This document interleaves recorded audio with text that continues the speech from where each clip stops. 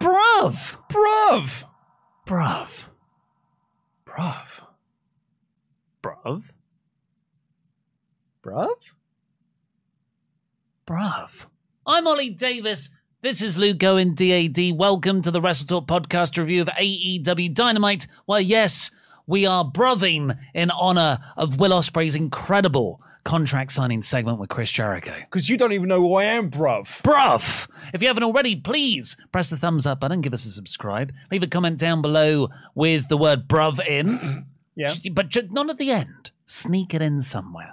Oh, I like that. Yeah. And also send in your Omega chats. Today, christened... how can we make Bruv chats. That's a bit basic. Chats.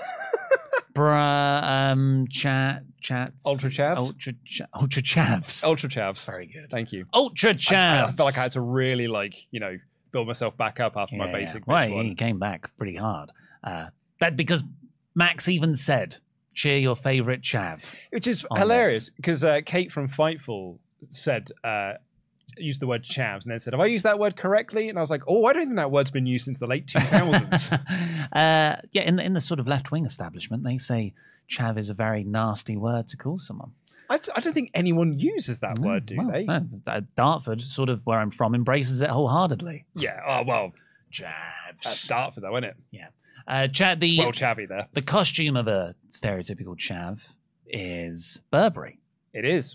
Yeah. Which it's always been weird seeing Max wear Burberry scarves and stuff. We've always thought it was quite chavvy. Yeah. But it's actually like a heritage brand, very expensive stuff. No, it's not as chavvy. Well, no, it's because knockoffs were worn by... No, it's chavvy. It's I would Grand's say, got a Burberry coat. I would say Chavs ruined Burberry. Yeah, they did. Yeah, forever. So it's not Burberry's fault. It's Chavs' fault. So send in those... Omega Chavs? Omega Chavs. Omega Chavs to WrestleTalk.com/support. We'll read out every single one of them over $5. But first, we'll kick off with that contract signing segment. I thought this was a terrific episode. Probably the best go-home episode AEW's done. Probably the best go-home Maybe the Elimination Chamber go-home episode was better. Oh, just because that insane Sami Zayn one. Yes, but was that the only good segment on the rest of the show? Well, that's it. That's it. But it was such a good segment. But this, overall, this was a cracking show, apart from one bit. And I would say Mox versus Phoenix was my favorite thing, because I just love that match. But this was the best segment. Chris Jericho in the ring with Sammy Guevara. Will Ospreay out there with Don Callis. Don's a great promo. Chris is a great promo. It was Will Ospreay who stood out. Sorry, I didn't want to jump in there, but I like Don Callis even making a Lance Storm reference in this. Did he? Yeah, right at the start of this, because he's like, Callis explained what was happening here. Look, having you in my group would be an incredible thing, but me ending your career is actually way bigger. So that's what I wanted to do. That's why I had the painting commission. That's why I want to end your career. And then said, and if I can be serious for a moment. Oh, yes.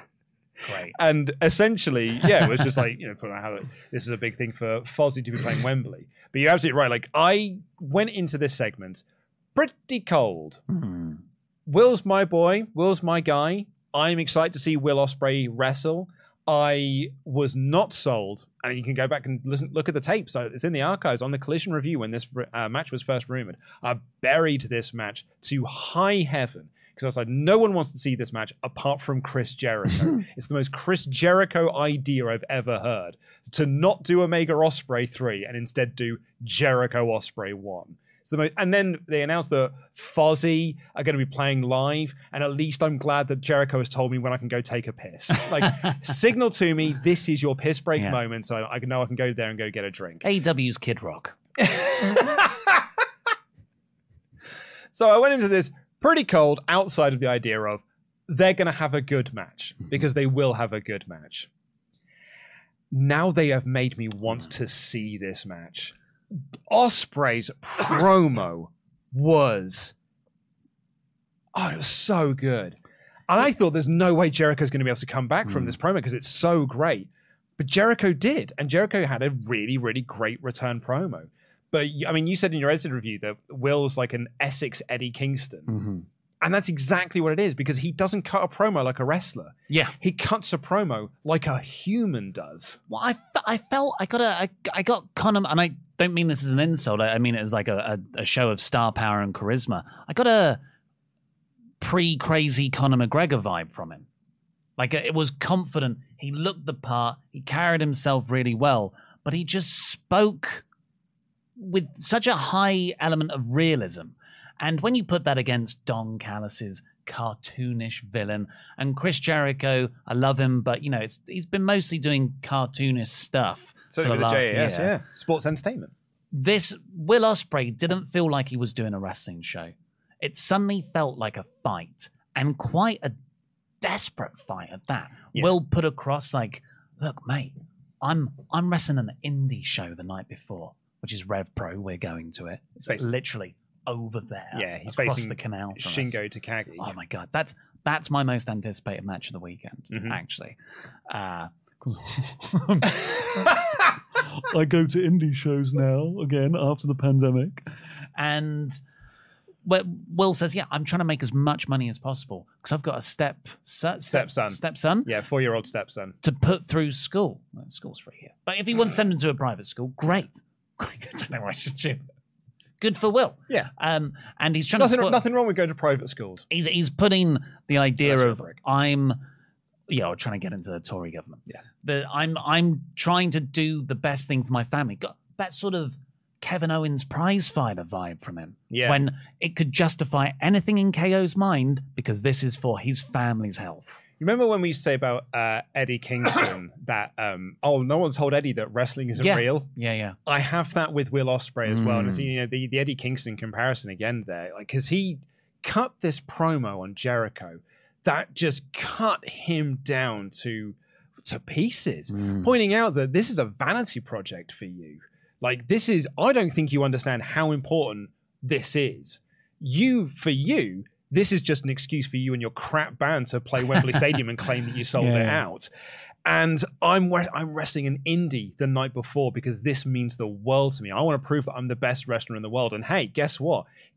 After Sunday night, I'll be able to say that I've beaten Okada, Omega, and Chris Jericho in the span of 2 months' time.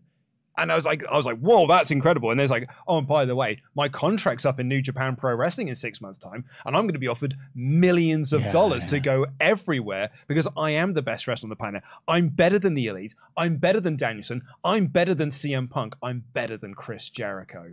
Incredible stuff. When he said I'm better than Punk, the crowd went, yay! Which was funny. Yeah, what a motivation. And it's no longer about, Jericho's a tweenery face and Ospreay's a tweenery heel. It's like, no, these are just two people having a fight. Yep. This feels like a Wembley Stadium boxing match. I cannot say enough good things about this. And then Jericho's retort was, well, mate, 5 years ago, I called you Will Ospreay and said, you've got to change your style. Jericho's not the only person who said this as well. I actually made reference to this with Dan earlier in the week, that you once had this conversation with Don Callis on a Wrestle Talk video, where Don Callis was saying that he is going to need to change his style up. And now you can play that conversation back. What Jericho said here was like, oh, he and Jericho were probably talking about this, that Will needs to slow down or he's going to end up in a wheelchair. And Omega said as much. He said Jericho. Jericho said as much, that you'll end up like your idol, Dynamite Kid, who's in a wheelchair now. And that was when all the way through Jericho's promo, Ospreay wasn't standing there like, now it is your turn to talk.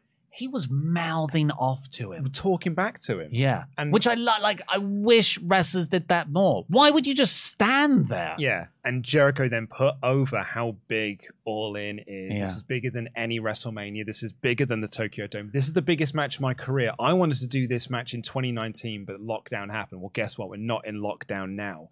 And I need you to be the best Will Ospreay, because that's the only way you're going to beat the best Chris Jericho. And it was just, and then I loved the ending of this segment, because it wasn't like, and that's the killer line. Jericho barely finished it, and Will Ospreay just smacked the microphone out of his hand and started brawling with him. And it made me go like, oh, that's not supposed to happen. Like that's not the end of this segment. Yeah. That's just Will just kicking off because he just feels real. Yeah. Authentic. Fantastic. Taken Jericho from this really cold place that none of us were interested in to, I cannot wait to see it. Can't wait to see it. And, Jericho's a big part of that, but I feel like Ospreay did the lion tamer's share here. I completely agree. And it's, him being in the G1 has it's definitely slowed the pace down of the build for this because he's not been there on TV. And I know people can say like, well, why don't you do a video package? And it's like, well, you did that with Kota Ibushi, and people said, why wasn't he in the build? So I suppose you can't really have it both ways.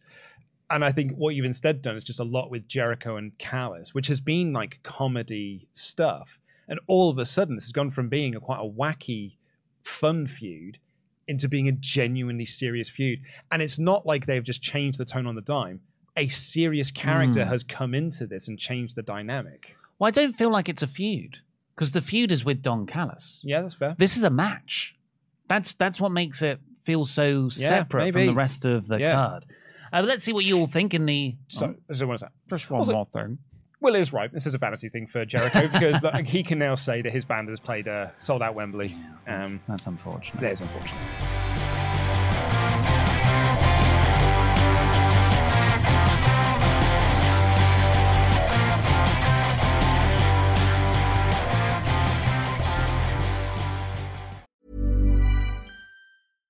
Every fan knows the right player in the right position can be a game changer.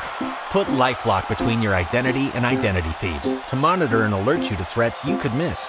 Plus, with a U.S.-based restoration specialist on your team, you won't have to face drained accounts, fraudulent loans, or other losses from identity theft alone. All backed by the LifeLock $1 Million Protection Package. Change the game on identity theft. Save up to 25% your first year at LifeLock.com/aware.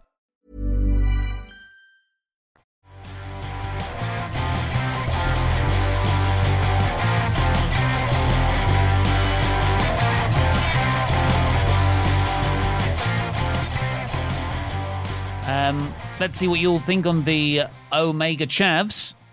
Please get them in to wrestalk.com/support. We'll read out every single one. Over $5. Hannah Allen says, support each other. I'm eating this up, fam. Ospreay is the perfect wrestler. His intensity on the mic and in the ring is hands down one of the best of all time. Mwah, chef's kiss. Sign him, please, AEW. Jericho forever. Goat in my eyes. Lots of love. #bring it. #jam that jam.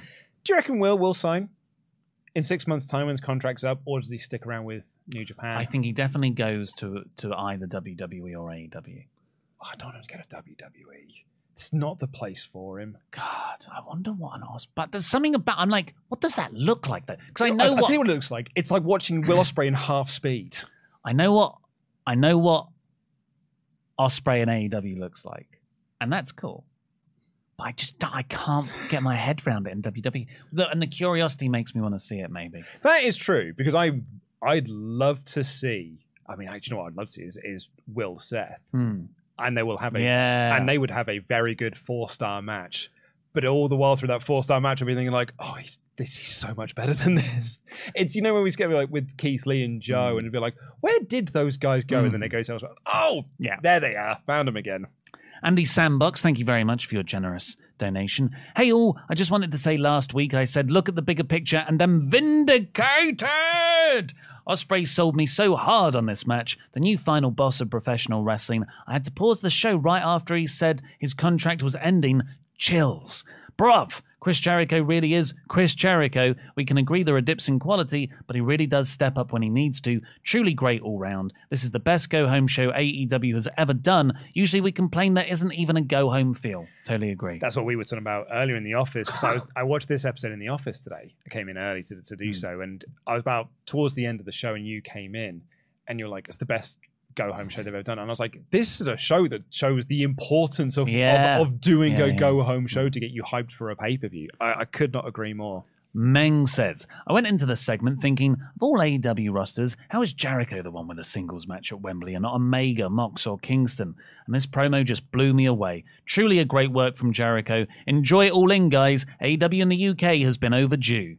Yeah, meant to happen in 2020 by the sounds of it. Uh-huh. And Jimmy G, 23-month Memberg. Wow, nearly 2 years. So excited to go to Wembley for All In. Ospreay's promo was so good. Having a feeling here's still the show, followed closely by Bucks versus Bucks of Youth.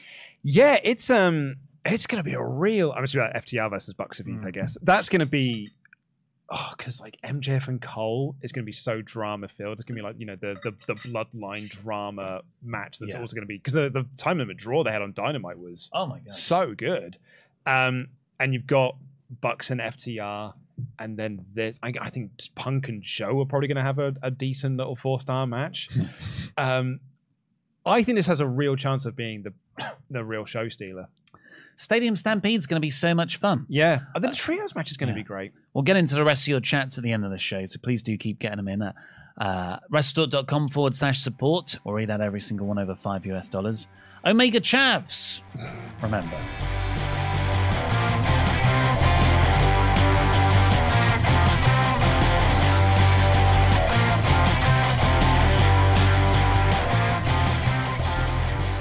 So this show began with a RIP graphic for Terry Funk. We were together when we found out last night. It's like, ironically, in a comedy gig as well. And there was no laughs to be had at that point there. Like, Terry is... have you seen this thing that's been going around today? There was a little while back, there was an episode of What Happened When, which is Tony Schiavone's podcast that he does. And Eddie Kingston was a guest on the podcast. And Tony Schiavone told a story about how there was a Danielson main event on Dynamite, and he and Excalibur were saying, "Oh, Bryan Danielson's one of the greatest, probably the greatest wrestler of all time." And he then got a text message from Eddie Kingston being like, "F off, that's Terry Funk." And then Eddie just cuts this promo on Schiavone being like, "I was recovering from a hernia in a hospital bed watching Dynamite, and I hear this blasphemy on TNT that Bryan Danielson's the best wrestler of all time." And I text them being like, "You FOs, it's Terry Funk. Get it right. He's the best wrestler of all time." Yeah. That's great. And like that's all we've seen to have done in the office today is like, it's sharing, our memories of Terry Funk and our favorite like Terry Funk moments, matches, and promos forever, like all the great Terry Funk things. But it's also just talking about wrestler stories of Terry Funk, and that I've enjoyed as much as just like my own little memories and stuff. It's just reading wrestlers sharing their stories about Terry. He was the payoff to our Brian Children's storyline. That's right, he was. Yeah, he wasn't looking for CM Punk; he was looking for Terry Funk. I watched the video today of him no-selling getting kicked by a horse.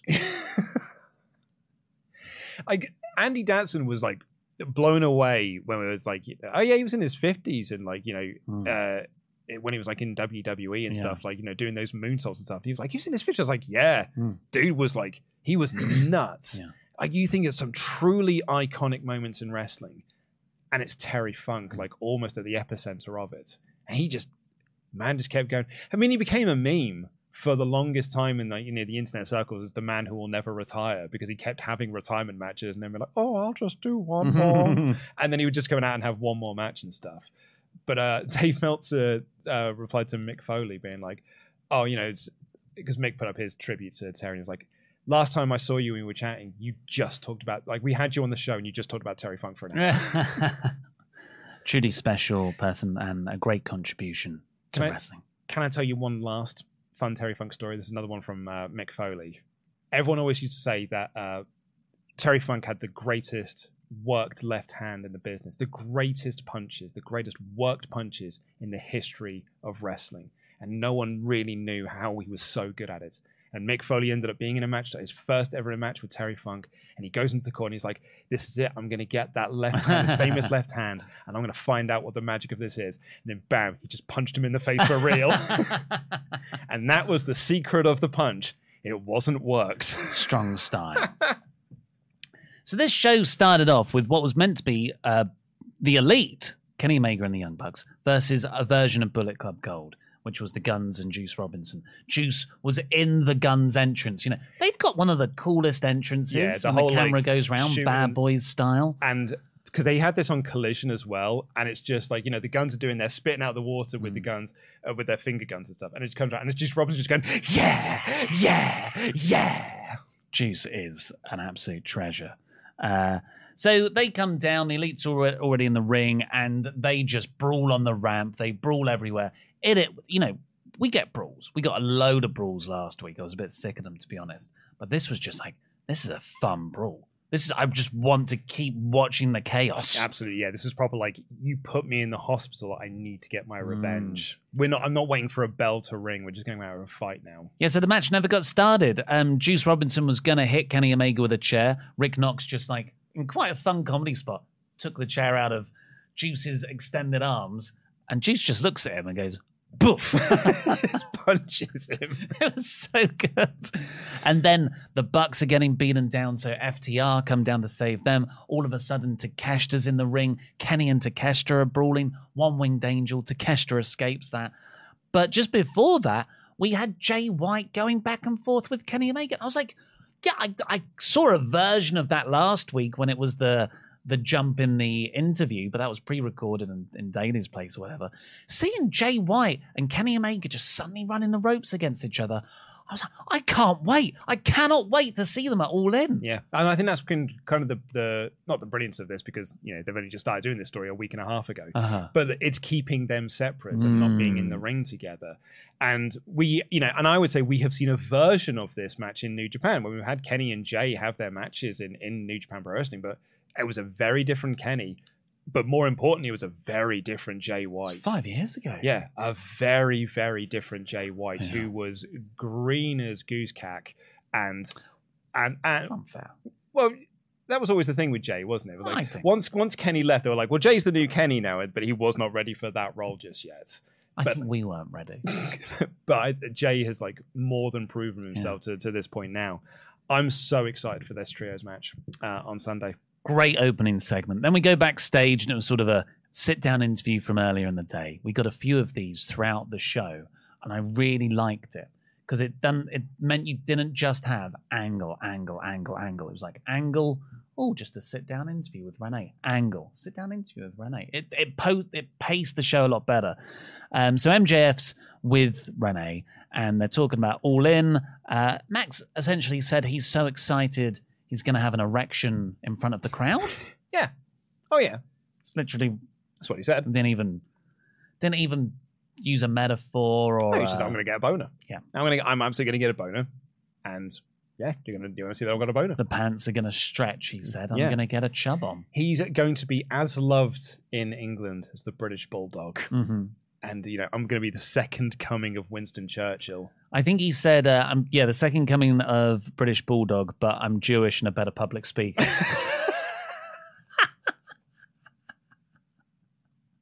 He also said that he was going to buy everyone in the building a pint, but was going to get Tony Khan to pay for it. Great, and it was great stuff because he was like, "You'll cut that bit out of the interview that Tony's going to pay for it, right?" It's like last year when Max flirted with being a babyface when he was in the Mox Regal group, and I just never thought it was clicking. But this is how you do Max as a babyface. You don't lose any of that edge or any of this fun heelish tendencies. He's a babyface scumbag, which is what The Rock was. The Rock and Austin, they were dickheads as characters. Oh yeah, but God, the charisma. They were still baby faces. Oh, but what's that? What's that in Renee's hand? Oh, it's a wooden spoon because she could stir some shit now. And she was just Luke. I managed to refrain when I was talking about goose cack, but she then just started stirring the pot. And she was like, "Oh, could I show you some video clips of you nearly turning on Adam Cole, just so I can get some thoughts on that?" She's a journalist. What do you expect her to do? Get phased out the media call? And Luke didn't get to answer any questions. I didn't get to ask on a the question in media the media call. I was amongst the many that did not get to ask questions during the media call. I had some good ones as well. I had some good ones lined up. What were you going to ask? One women's match. You're having a laugh, mate. Come on. There was literally a sign that said, "Do better," and you're not. Well, it'll say, do you want me to do Tony Khan's answer? Please do. Well, so the one women's match we have booked has 4 women in. And those are also numbers like the 80,000 tickets we've sold for All In. For the $10 million gate. For the $10 million gate. I mean, what the answer he would have given me is All In has a history with Fatal 4-Way women's matches, which is, it's a ludicrous thing. We talk about this tomorrow. Our predictions video for All In is going to be going up on the Rest of our podcast tomorrow. And I talk about this then, but he had a equally ludicrous answer for why Kenny Omega's in a trios match. It was so ludicrous an answer, I burst out laughing. Thankfully, I was on mute, so no one heard me laugh. When he said, oh, well, the reason why I thought people would think it's a fun little Easter egg, and a fun little tribute because the Elite were in a trios match and on the first All In. So it makes sense to me that they get to be in I was like, yeah, with two different lads. Like it was Kota Ibushi. I see you've got 6 guys in this ring. Only one person was in that trios match from All In. It's Kota Ibushi. He's not even signed here. He doesn't even go here. I thought that was genuinely a bollocks answer. Absolute messing around with the media. Never. So then Renee asked Max about, she's stirring the pot really to get the Adam Cole stuff, but that's her job. She's a into a kayfabe interviewer backstage. She asks the tough questions, and Max just put over everybody, all the people who come before, all the wrestlers. This was obviously recorded before Terry Funk's passing. Otherwise, I definitely think he would have said Terry Funk. And he said Cole is more than his best friend. He is his brother. And brothers fight. They make each other be better. But at the end of the day, we're going to hug it out. Yeah. Crowd was super hot for MJF in this segment. Just remember that. Max took those questions in good faith and said they'll hug it out at the end. See what happens later. We'll see what happens later. Mox then took on Phoenix in what I described as a UK visa on a pole match because Phoenix apparently can't get into the UK. Can't get into the UK. It's unfortunate. But what a match this was. This was, I loved the contract signing. This was the most fun I had on the whole episode. Man, when Phoenix kicked out of that Avalanche Death Rider, genuinely out of my chair, excitement for this. This was so good. Phoenix's mask was ripped open at the eyes and he was bleeding all over the place. It was but not gushing blood, just a busted nose or a busted cut above the eye or something. Genuinely just felt he'd been in a real fight, which I'd imagine if you're in the ring with John Moxley, it probably does feel like a real fight. It felt like a G1 match. This felt like a New Japan style match with a luchador in it. The Avalanche Death Rider nearfall was amazing, and as soon as Phoenix kicks out, right in that choke, and that's how Phoenix lost the match. I love the Phoenix's sort of jumping, rolling cutter, and Moxie just again straight another chokehold. But then Phoenix reversing out of that with the double stomp and then doing his roll through cutter and hitting it on the second attempt. Yeah. Oh, it was so good. Brilliant. So afterwards, Mox wins, obviously, and Blackpool Combat Club come through the crowd, and they Wheeler Yuta knocks out, Phoenix with a crowbar. A big injury angle. Lucha Bros and Eddie come down to help, but then Ortiz appears in front of them in a fancy hat. Yeah, he just runs out in front of them, and he's just stopping them, and it's whoa, and they're like, wow, man, Ortiz is breaking this up. The history with, and then all of a sudden, music starts playing, and the word Santana appears on the Titantron. I was like, famous. And then it's you can be so smooth. And Mike Santana returns to AEW. Missed him. He looks good. He looked great. He's been working out. And all of a sudden, I'm they're friends again. Yeah, so I was genuinely so happy. I've just written all in caps. Santana is back, and he's friends with Ortiz again. I think. Because that was the report, wasn't it? That Santana was possibly coming back, but he and Ortiz still weren't on good terms. Well, that's... Conan had said that when they first... Oh, I thought it was also in the Fightful report as well. Oh, right, okay, yeah, if that's the case. So that's good. I mean, maybe they're not still best friends, but they're professional and they're working together. I think they're a fantastic tag team. Can't wait. I think Santana, as we saw in that Moxley feud with Jericho, has the ability to be a great promo and a great breakout star. It's really a shame that he got injured when he did, so he didn't get a chance to do that breakout performance. But yeah, Santana and Ortiz join Blackpool Combat Club. There are 5 now. And the best friends are also there. Yeah, they came down, they were there. And they did a big stretcher job for Phoenix, and they put him into an ambulance. We'll talk about the Excalibur thing in a minute, maybe. But just like lastly on the Santana and Ortiz stuff, the thing that kind of excited me off of that is what can happen after you split off from this feud. So, you can do Moxley and Orange Cassidy. You've also got Moxley and Kingston. You've now got Kingston and Santana as an option in there as well. And Santana and Ortiz versus the Lucha Bros. Yeah. And like that, or like, I just think there's a lot of really cool possibilities that can come out of this. And I'm hoping, fingers crossed, this is kind of like Kevin Owens returning on Raw, it lights a fire under the creative flames for tag division. Yeah. Because I feel like that's been missing in AEW. Yeah. And I think we need that light and that spark again. And I'm hoping that this can spark some creative juices in the tag division and get back to that 2018, 2019 tag division run that we had. So then they're stretching out Phoenix and they're playing it up really seriously. Excalibur's doing his sad voice. And then he also has to do a push for DraftKings. And he does manage to do a really sad DraftKings spot.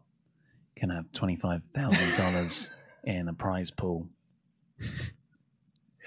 We should have done that for Wrestle League. Oh, what done? A really sad. Damn it. I'll be honest. Sign up to Wrestle League right now, by the way. Get your predictions for All In. I was distracted by. I did not hear this DraftKings plug, and I did not hear what Excalibur and Tony and Taz were saying. I was so distracted by the fact the commentators were at ringside. Yeah. And I literally didn't realize that. I literally paused the video and I looked at Peter and said, Pete, they've moved the commentators. And I guess why? Because for Collision. But I was like, what are they doing there? No, you don't belong there. Go back up on the ramp. What are you doing? Do you remember when I got obsessed by the camera positioning and the second and top rope? Yeah. Similar.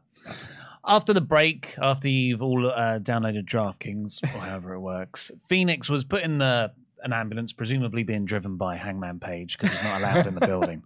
And Renee tries to interview Eddie. And Eddie, emotional guy. But Renee's just trying to do her job. And Eddie pushes the microphone away from Renee. Being like, what, you want to do an interview now? Yeah. Did you see what your husband just did? Like so cool. And the crowd boo Eddie for pushing that away. And then Eddie says that line and you're like, oh, that's why he did it. It was so good. I was trying to toy what I was going to call title this video and its thumbnail and stuff. And I was going through the app that AEW have for their press images and stuff. And they've got lots of photos of that segment with Eddie and Renee. And I just kept looking at the pictures and wanted to rewatch the segment. I was like, maybe I lead with this because I just want to talk about this for 10 minutes. Very good.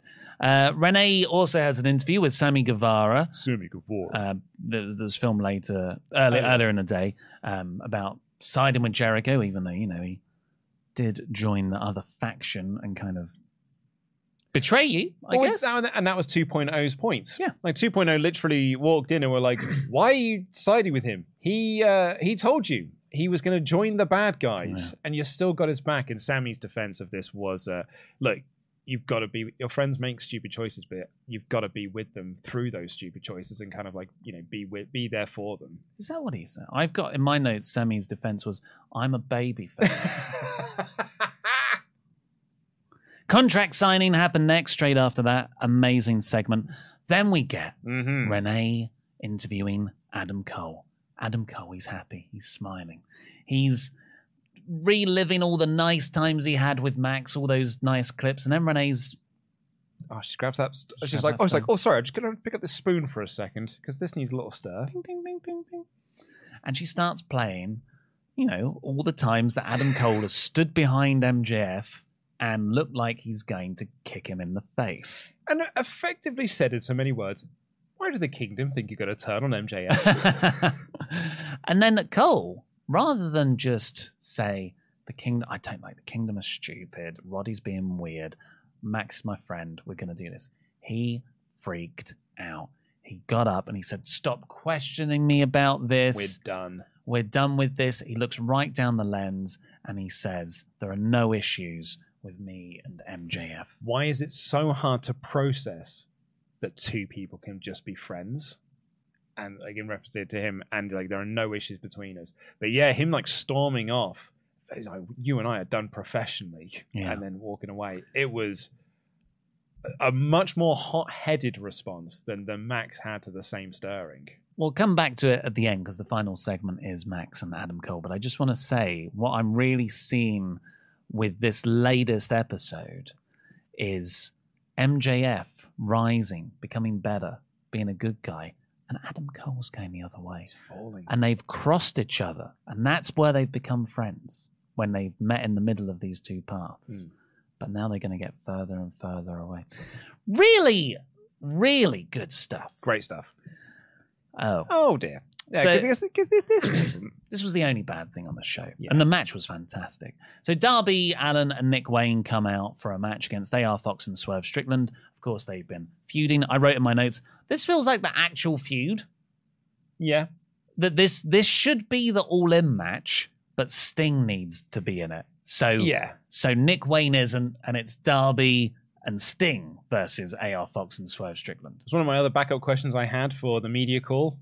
Why isn't Nick Wayne part of the trios match? All I'm looking for is someone to give me a good reason as to why Nick Wayne is not in this match at all. I'm starting to realise why you didn't get to ask any of your questions. Well, they don't know the questions I had ahead of time. There's just this little app thing. You just put your hand up, and I just have my hand up the whole time. So this match, I thought was, apart from the final minute, I thought this was amazing. I like the final minute. Okay. I'll tell you why you're wrong in a sec. Fox and Strickland were so good together. And AR Fox, he's got a balaclava on for his entrance, but he just doesn't take it off when he's doing all these moves. He does a top rope, that top rope springboard backwards senton.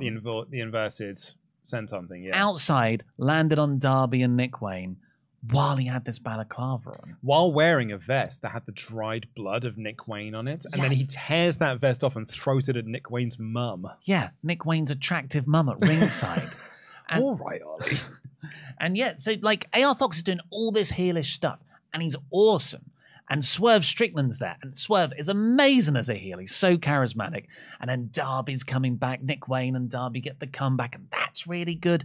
And then they take out Darby. I can't remember. Was it a stomp to the face? It was, Darby was on a chair, sat on a chair on the outside, a steel chair, and they did the Swerve stomp, onto Darby, onto the chair. So that completely takes him out. And then it's just Fox and Swerve murdering poor Nick Wayne, just hitting big move after big move. But Nick Wayne kept kicking out. That proper Darby Allin resilience that we saw in his match with Christian on Saturday, where it's always kicking out. You just can't put him down. So it's he's fueled by, it's part of his relationship with Darby, is a lot of that's fed into Nick Wayne's character.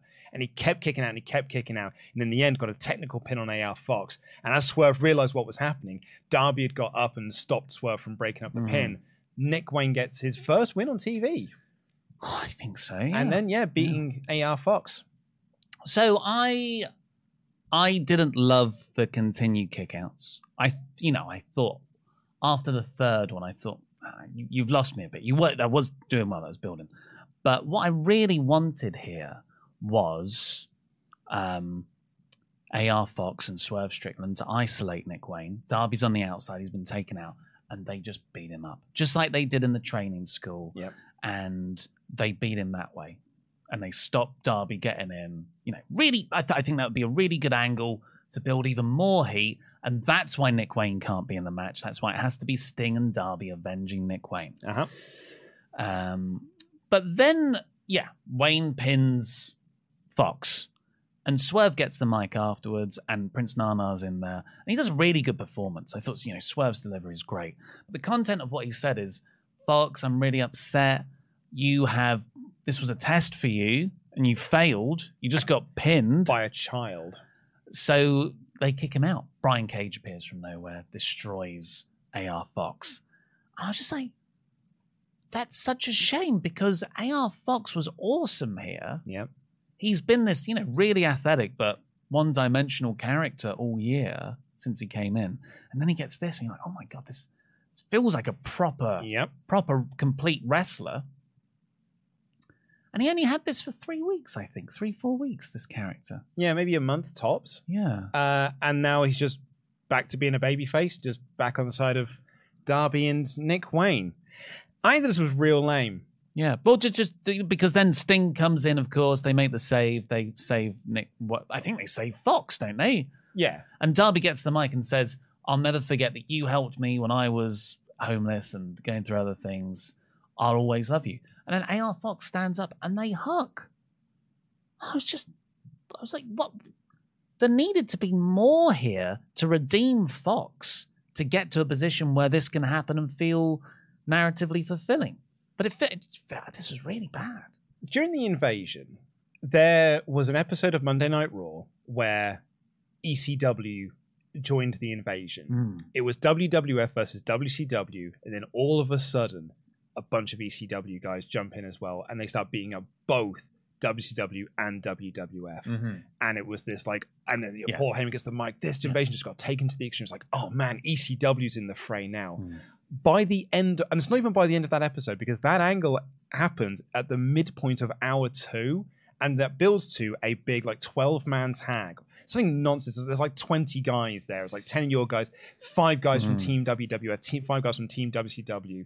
All of a sudden, these 2 warring heads have now got to fight together to take out this extreme invasion before it can even take over. That match doesn't start because it turns out that the Team WCW were with Team ECW this entire time, and they also reveal that Stephanie McMahon has bought ECW, and she is now also part of this feud with Vince McMahon. I remember Brian Alvarez writing about it in the Death of WCW, said did 6 months worth of storyline in half an hour, and that's this segment here.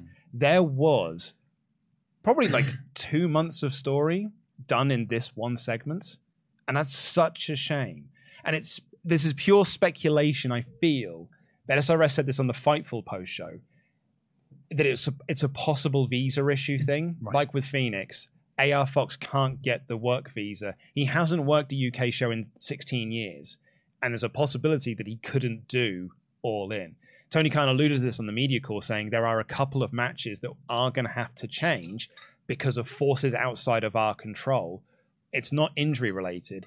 They just can't come across for All In. And now one of those is Phoenix, that we now know, and I think this is the other one. And that's fine, but there are other ways of doing this that don't include kicking AR Fox out of the group. Yeah. I feel like it's... What I'm sort of most upset about is I was really starting to like AR Fox beyond him just being a great wrestler. The great character as well. And him having such a quick babyface run and back to being a heel is I can't see how he comes out of this as a compelling character. No, this is gonna slot him middle of nowhere on the card. With Mogul Affiliates, he felt like he was part of a hot act and felt like a hot character.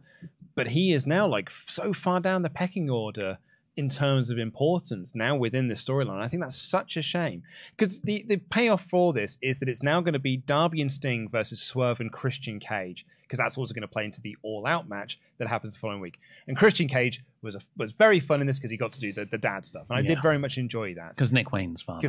Passed. And Christian was like, "I hear you had a father," and the crowd go, "Oh," because Christian's he knows the memes. He's playing into all of this. It's a coffin match, so he had that awful line. Exactly, and he was like, "A guy, Buddy Wayne, I've never heard of him, so I don't think he was very good." All this sort of stuff. It was very, very good. But you could have done the Christian Cage replacement without kicking Fox out of the group. The only... Because I think if you'd have done... They took out AR Fox, so Christian Cage had to step in. Problem is that you've literally just done that with Phoenix, 2-3 segments earlier. So it might have felt like too much of the same thing. So maybe this was the workarounds, so it doesn't feel like the same as the Phoenix angle. Yeah. But, man, I just feel bad for Fox. Yeah. Because I think this is going to do him no favors. I'm happy it's Christian, by the way, because when Swerve Strickland stood on the ramp and was about to reveal who his partner was, I was like, oh my God, don't be Keith Lee. You guys cannot just suddenly be okay with each other. Yeah. You are feuding. You still haven't had the blow-off match. I don't think it's ever going to happen. After that, we got Renee Paquette sitting down with the Bucks and FTR, and the Bucks sort of talked about... They started off saying, thanks for saving us, and FTR was like, no. We're not friends. We're not friends. We did that because we want you to be the best you are. This is about our legacy.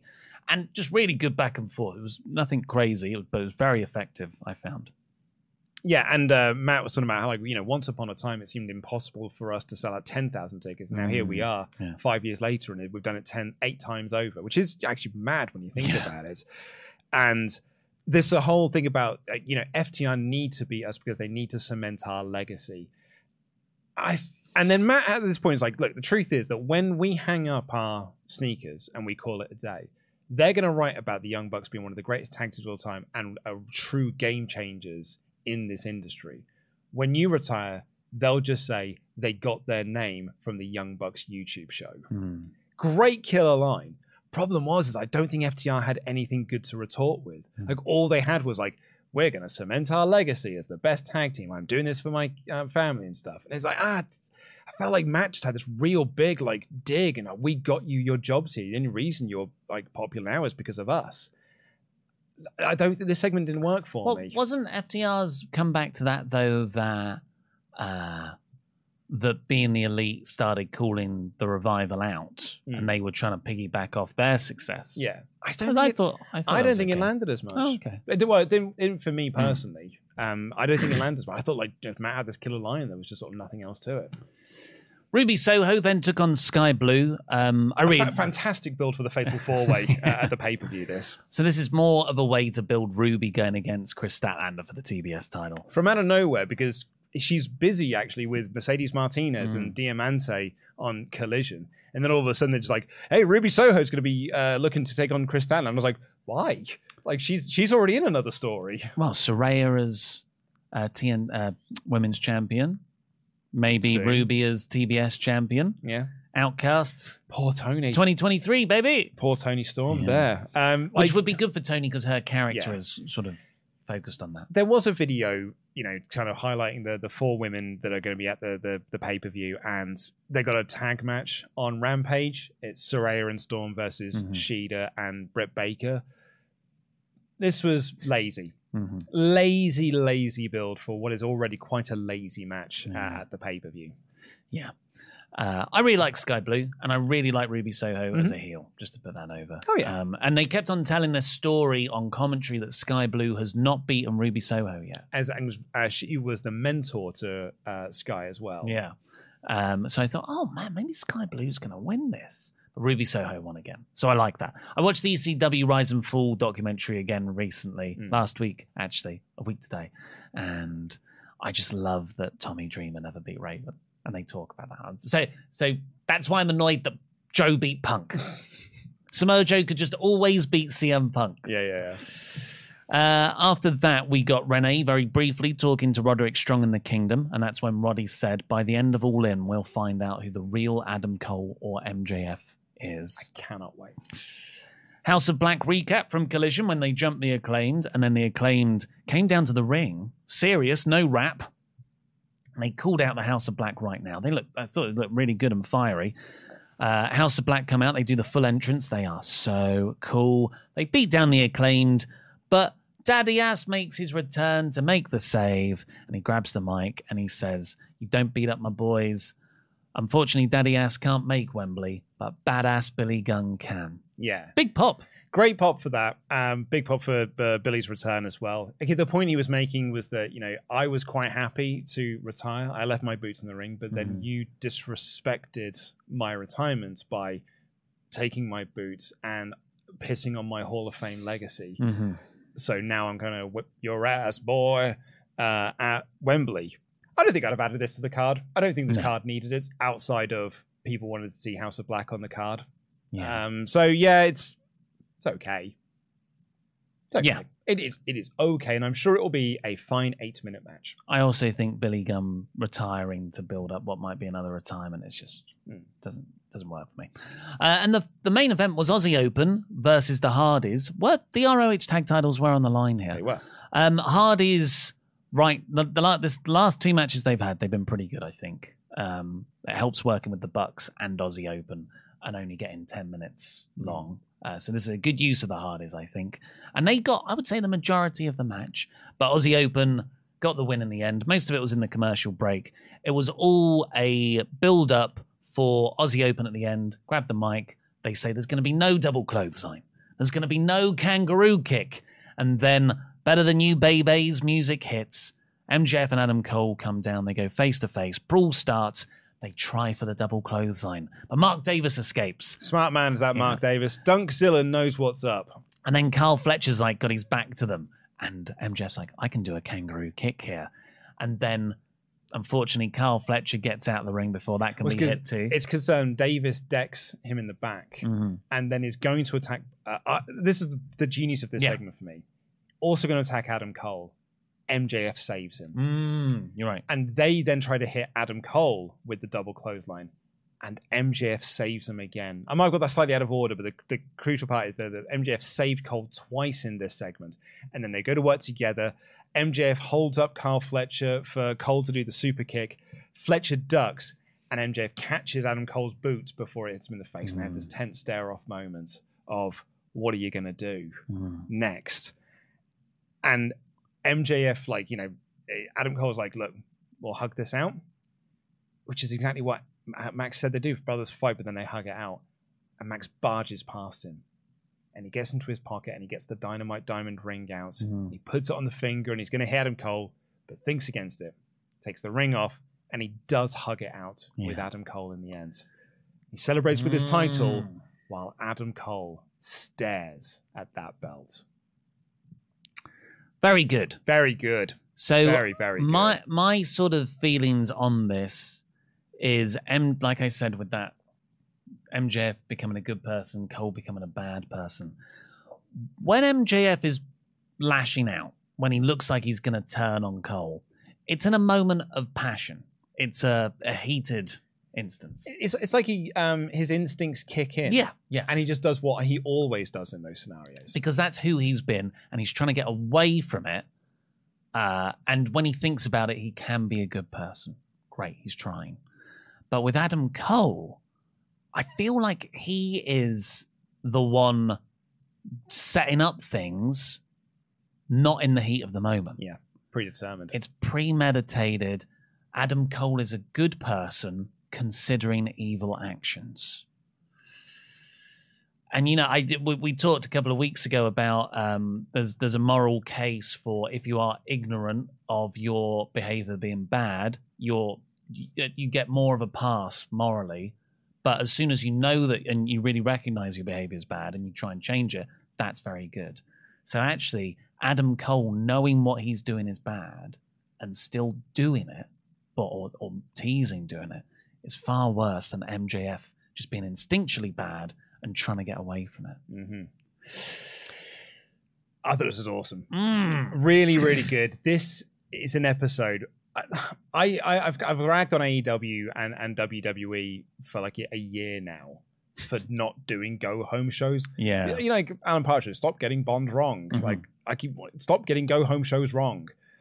And a lot of people, said to me in comments and in the live chat and stuff, being like, look, the go home show doesn't exist anymore. You're living in an antiquated age of having to sell pay-per-views, which I feel is true of WWE, but AEW still sell their things on pay-per-view, so I still think you need to do go-home shows.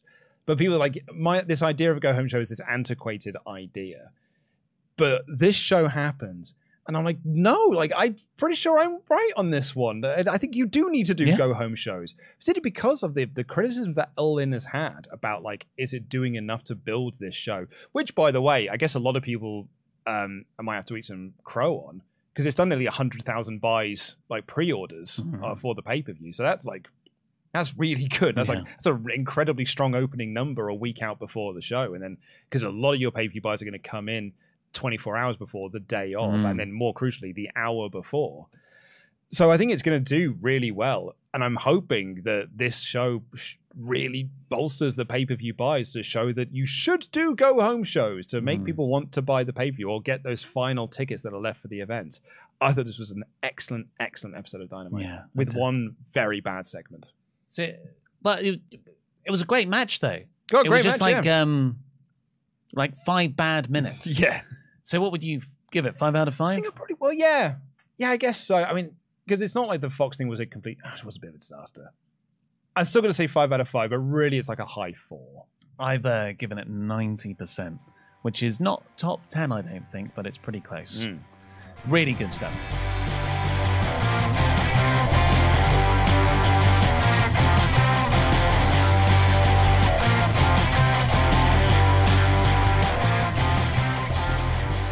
Right, keep on getting your Omega Chavs There you go. in to wrestletalk.com/support. We'll read out every single one over $5. We've done all of our Pledge Hammer shout outs for this month, so thank you very much. But go over to patreon.com/wrestletalk anyway to support us over there and get loads of exclusive content. Chris Wagstaff says, "Hey lads, hope you're both well. Really fun show last night. I'd like to see Cole turn and win the belt this weekend. MJF can go and have another fantastic feud with Punk for the real championship. To have a unification match of Cole MJF in a year's time. I won't do it a year's time. Yeah, I also don't know if I want MJF holding what is sort of be the fake belts.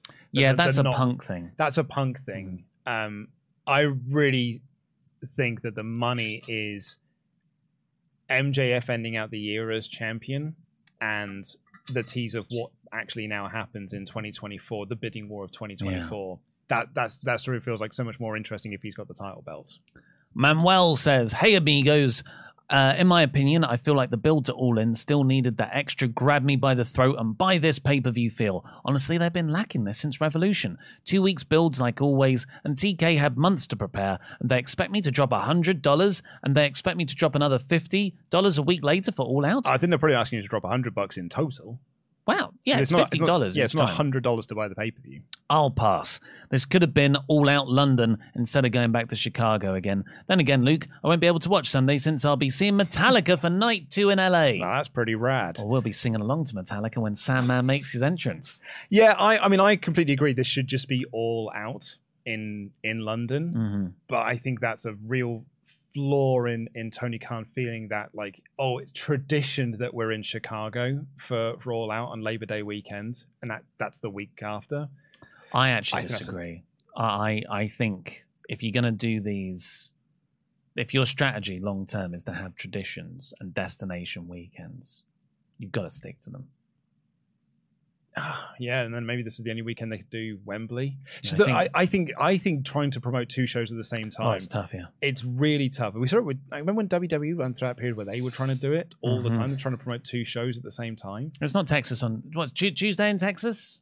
It's not that bad. No, or it's like 3 days later, wasn't it? Yeah. From Survivor Series? Yeah, and there was also because there was the Super Showdown they were doing in Australia while also trying to do Hell in a Cell at the same time or something, and it was just it was too much, and then none of it was working. Again, we're sitting here saying these things, but I think maybe we're all wrong on this because ticket sales for All Out are really strong, and ticket sales for All In are really strong, and pay-view pre-orders for All In are really strong. So I don't think it's working for a lot of people, but for the masses, maybe it is. Kevin says, Tony Khan, can we finally have LAX versus Lucha Bros at some point? Please and thank you. Yes, please. Agree there. James Zimmerman. Well, hot damn. Get me to All In right now. Anyone still calling this a house show is, in my words, wrong. MJF versus Cole is mega power level good. Homer Star Fan 13. I know the build to All In hasn't been the greatest, and I do agree with some of the criticism. Personally, I don't care, bruv. I'm getting to see a pay-per-view live for the first time ever. I'm just happy to see some great wrestlers having some great matches. It's true. It's my first ever pay-per-view that I've ever attended. Same, yeah. So I'm I'm so stoked for it just from that aspect of it. And I look up and down the card and I'm like, I can't wait for every single person in this match. I'm really looking forward to seeing. So there is something to that. But I also think there's an argument and a conversation to be had around this argument of build and announcing matches, because you only announce matches 2 weeks ahead of time. It's like, well, they've been building the storylines for weeks prior to that in most of the cases. And also in a live event scenario, you are selling, and Kickstarter's good for this as well, good example. It's the first 24 hours, first week on Kickstarter, and then you sort of get nothing. And then it's in that final week. And that's the point of a go-home show. It's your final week. This is your last chance to really push people to it, because that's going to be the time when people are either buying tickets or they're buying the pay-per-views. I said earlier when it's about nearly 100,000 people have pre-ordered the pay-per-view, and you were like, who are these people? Yeah. Because buy an hour before. I tend to buy it as the pre-show's finishing. Yeah. And I've mucked up the login details. Because that will be when most people do it. But there's clearly enough excitement here. And I think a lot of that is around the biggest wrestling event of all time. James C. Gorgon. After this episode of Dynamite, I'm 100% certain that MJF has to either win clean or Cole wins by turning.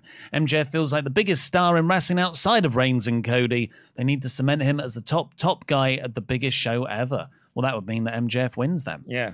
He had a great interview the other day that's doing the rounds of him talking about tribalism within wrestling and basically being like, there's, by the way, that doesn't exist within locker rooms. Because do you know who I like? I like LA Knight. And I really like Cody Rhodes and stuff. It was a really good interview. And like, again, it's more about like, God, he's an affable baby face when he needs to be. Do you want me to hot tag in? Yeah. I'm Just Marcus said, I went from barely even interested in watching Will versus Jericho to it being one of my most anticipated matches of the night. I'm so excited for them to steal the show. R.I.P. to Terry Funk, the king of the death match. Limitless Ron Lee said, went to my first AEW show last night and it was great. The crowd was hot all night except for the women's match. I hated that AR Fox got kicked out and confused by Darby for giving him so quickly. I have to work, so I'll be watching on catch up. Love you guys. Very jealous that you were there. It's such a great crowd as well. And I think that collision taping is also apparently very good. Riga said, love Dynamite, and I have one all-in issue and nowhere to share it. Why isn't Punk versus Joe a submission match? Joe made it clear that the roll-up was unacceptable. Both have iconic submission finishes and add spice to a match that we've already seen. Is that just me? No, actually, I don't think it is. That's a great shout. Great shout. Yeah, and put the ROH TV title on the line too. That I don't need. Dave R said, we got an excellent segment from Jericho this week. I really feel the reveal of Ospreay should have been Don leading Jericho on, and when he decided to join him, Ospreay attacks. It was a ruse, and Don never wanted Jericho as he thinks that Will is the future. Yeah. That sort of is the story they've done, though. Yeah, but they didn't do it clearly. No. I feel like, that could have been done a lot better. I think that's a good point there to Dave R, because Dave R thinks that's the story that is the story they've done. Yeah. Dave R thinks that's the story they should have done because they haven't done it very well.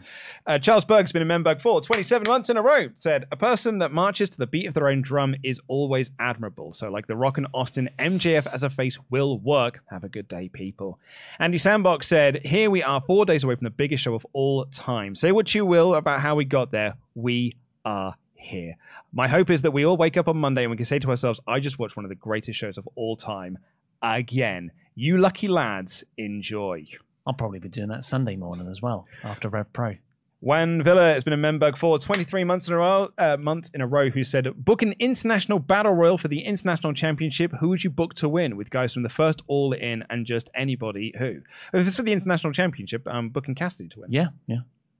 And then it's just filled with Team TNA. Very Not a Robot said, if you summed up Christian in a line of Taz on commentary, it will be Turtlenecks Joan with the dead dad gimmick.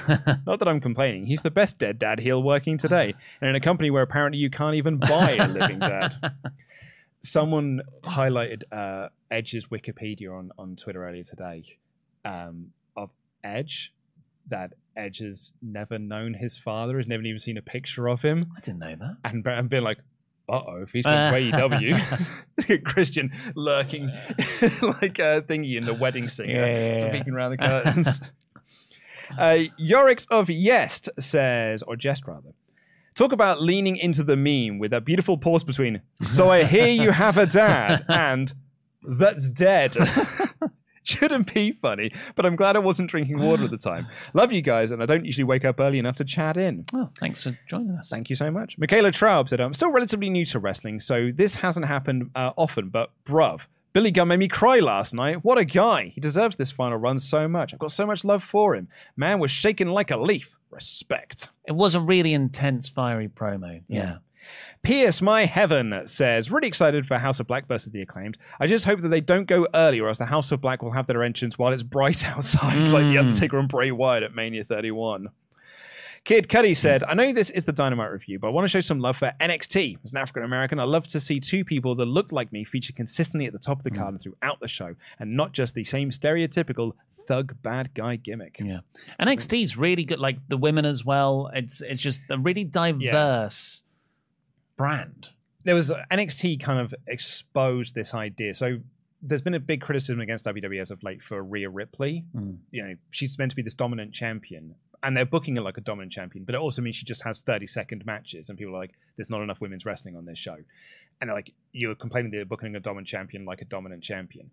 And then they had her on NXT, and she still looked like a dominant champion, but had a long match with like Lyra Valkyria, and Lyra Valkyria made her look even better. And it's like, this pokes massive holes in all of your arguments. Also, like, because NXT is women's division so good, and they're like killing it right now, that you look at the main roster and be like, why isn't this like that?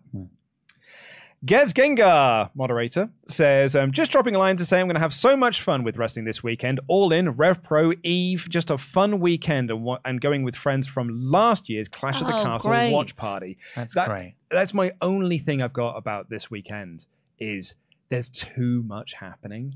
Because on that Saturday show, like, there's Defy and Progress and Rev Pro, but on the same day, Eve are running their show and Choco Pro are running their show as well. And it's like, I want to go to all of these shows. Maybe not the Progress show, but like, I want to go to all of the shows, but I can't because I can't get to all of them. It's just physically impossible to do so. I want to go Riot Cabaret with Dave. Yeah, it's on the Friday. But I don't know. I should probably spend some time with my girlfriend. Mayor of Painesville Dan says, hello, you wonderful people. Are you ready for the biggest night in all of pro wrestling? That's right. Brian Myers is taking on Alex Shelley for the Impact World title tonight. And also AEW All In is going down. I hope there is lots to enjoy. He always gets me. Dave Rice has become a brand new member, and the Out of Rim Observer has been a member for 14 months in a row. Said, hello, lovely boys. If Edge does go to AEW, like some reports are saying, how would you guys debut him? Like announcing it or as a surprise? I'd like surprises. You know, the Sting surprise was massive.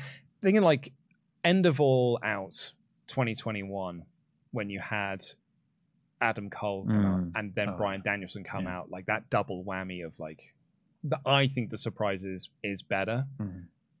But yeah, I think I'd go for surprise. I mean, just play Metalingus. You know, just have that on this day. Jack WCW has been a member for 18 months in a row. Says, hello, gents. Just want to say that I hope the Rest Talk crew and everyone going to Wembley has an amazing time this Sunday. And as a few people have pointed out, according to the Wembley website, all weekends in August beside this one were booked. There are no ticketed events between All In and when Tony Khan's Jacksonville Jaguars play there on October 1st. So I think the argument is we could have done it later. Yeah. Okay. Well, you want a summer one, maybe. Yeah, and do it over because it's the bank holiday weekend, isn't it? Yeah. Well, thank you very much for all of your chats. Lots of those came in there today. Going to end the poll. And there's sorry, just one more. Ella came in. All in will be my first in-person wrestling show since the Rona. Massive thank you to you guys for keeping me interested in wrestling through all of these years. Oh, well, thanks for joining us, Ella. Thank you all very much. We are going to end this poll and let you know what you thought of this episode of Dynamite. And the results are... not available YouTube? No? It's like 81% thumbs up or something, but... Well, that's high. Yeah, it was a high thumbs up. YouTube is not... Man, why is YouTube trying to mess up with me on like the AEW streams? There it is. Thumbs up 88%, mid 9%, thumbs down 1%. Great. Well, thank you very much. Make sure to subscribe because our all-in predictions will be up tomorrow. But for now, I've been Ollie Davis. It's been Luco and DAD. Jam that jam. Jam that jam. See you on Sunday.